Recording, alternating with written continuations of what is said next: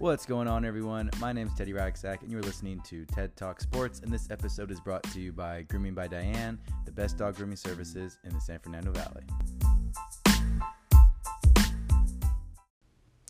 All right, guys, so just when we got over the fact that the Astros were cheating in 2017, it just recently came out that the Boston Red Sox were cheating during the 2018 season, and there's some key differences. Again, I'm not justifying cheating in any ways, but the cheating with the Red Sox isn't nearly as egregious as the cheating with the 2017 Astros. So what happened, right?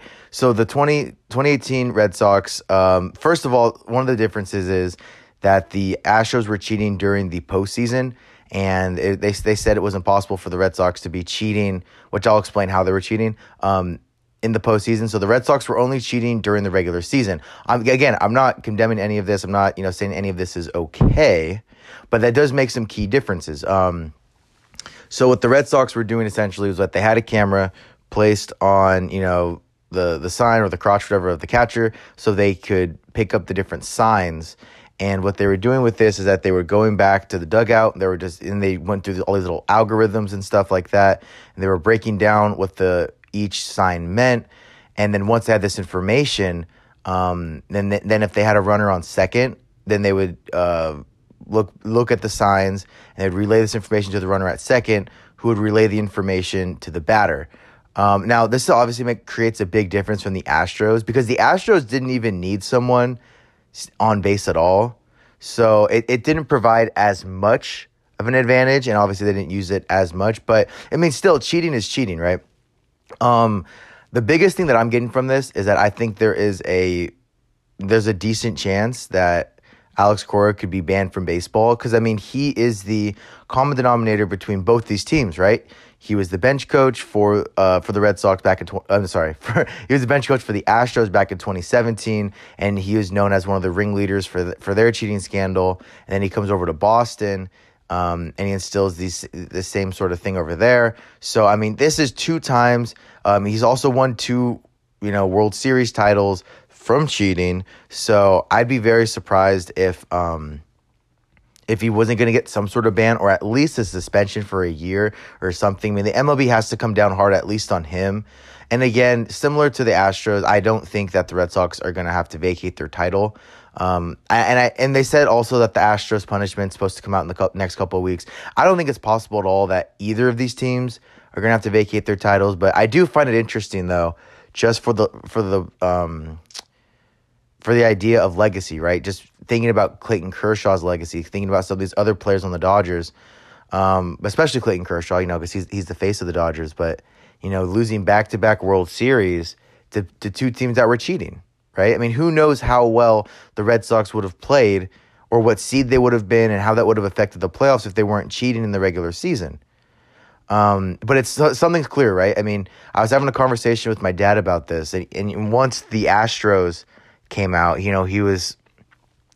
once the Astros scandal came out, he was telling me, he was like, look, it's probably a big, well-kept secret in the MLB that most teams are doing something like this. Maybe not to the extent that the Astros were doing this, or that the Red Sox were doing this, but it's realistically, this is probably something that's happening. I was kind of in denial. I was like, no, it's only the Astros. They're a slimy organization, yada, yada, yada. But, look, more and more teams are coming out and they're getting accused of this kind of stuff. So I'm really curious to see if anyone else gets accused of something like this. But again, I'd be very surprised if it was to the extent that the Astros were doing it, because that is pretty extreme. But yeah, this could open up a whole can of worms in the MLB. I'd be very curious to see where this whole thing goes. But yeah, look, back to the whole point with legacy. I'm really curious to see how this affects Clayton Kershaw's legacy, right? Known as the pitcher that always blew it in the postseason. Now, I'm not saying that this takes away from all his other fiascos back in 2014 or 16 and all that other stuff. This does not forgive that. Those things happen. He's still one of the worst pitchers in the postseason. That I can't deny. But it is very interesting, though, that the 2 times he did make it to the World Series, that he lost to 2 teams that were cheating. And, both times, both these teams, people within the organization came out and told people. So it wasn't like these were accusations. And, these are both from within the organization. So it seems very likely. And also, too, nobody from the Red Sox is even denying this. So I don't know. It's going to be really interesting to see how this whole thing pans out. Obviously, as a Dodger fan, it stings a little bit more. And it's just kind of frustrating. And the frustrating thing is that there's not going to be any significant punishments for this. Now, look, if I'm an MLB organization, right, and I see that, okay, the worst that happens is maybe the manager gets suspended for half a season and there's some fines and maybe lose a couple draft picks, I think it's worth it. In all honesty, I think it's worth it. Because like I've said before, look, if you win a championship in any sport, it doesn't matter what sport it is, if you win a championship, then that keeps a fan base happy for 10, 20 years. Right? Look, I said this in my previous podcast, about the Dodgers, is look, we won our last World Series in 1988, and it wasn't until like the mid 2000s that we were kind of like, maybe we should get another one, because it keeps everyone so happy.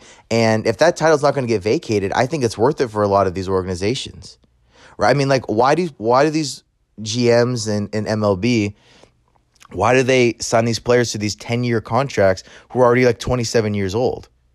And that by the time they get to 35, 36, whatever it is, they're not going to be as productive and you're going to still be paying top dollar for them. It's because even if you just win that one World Series, it's worth it. It is 110% worth it. And if that World Series isn't going to be taken away, then if I'm a GM or if I'm an executive in the MLB, I really don't see why I wouldn't start doing something similar. Because, it makes all the sense in the world. And I think that the MLB is going to have to set a precedent with how they handle the Astro scandal.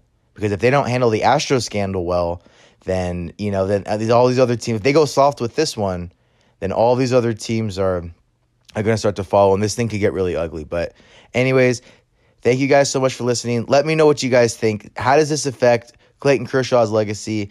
And secondly, what punishments do you think the MLB is going to instill on the Red Sox and on the Astros? And also, too, the last question, do you think there are more teams that are cheating in the MLB? So let me know. Anyways, thank you guys so much for listening. I really appreciate it. My name is Teddy Raxak. This has been TED Talk Sports.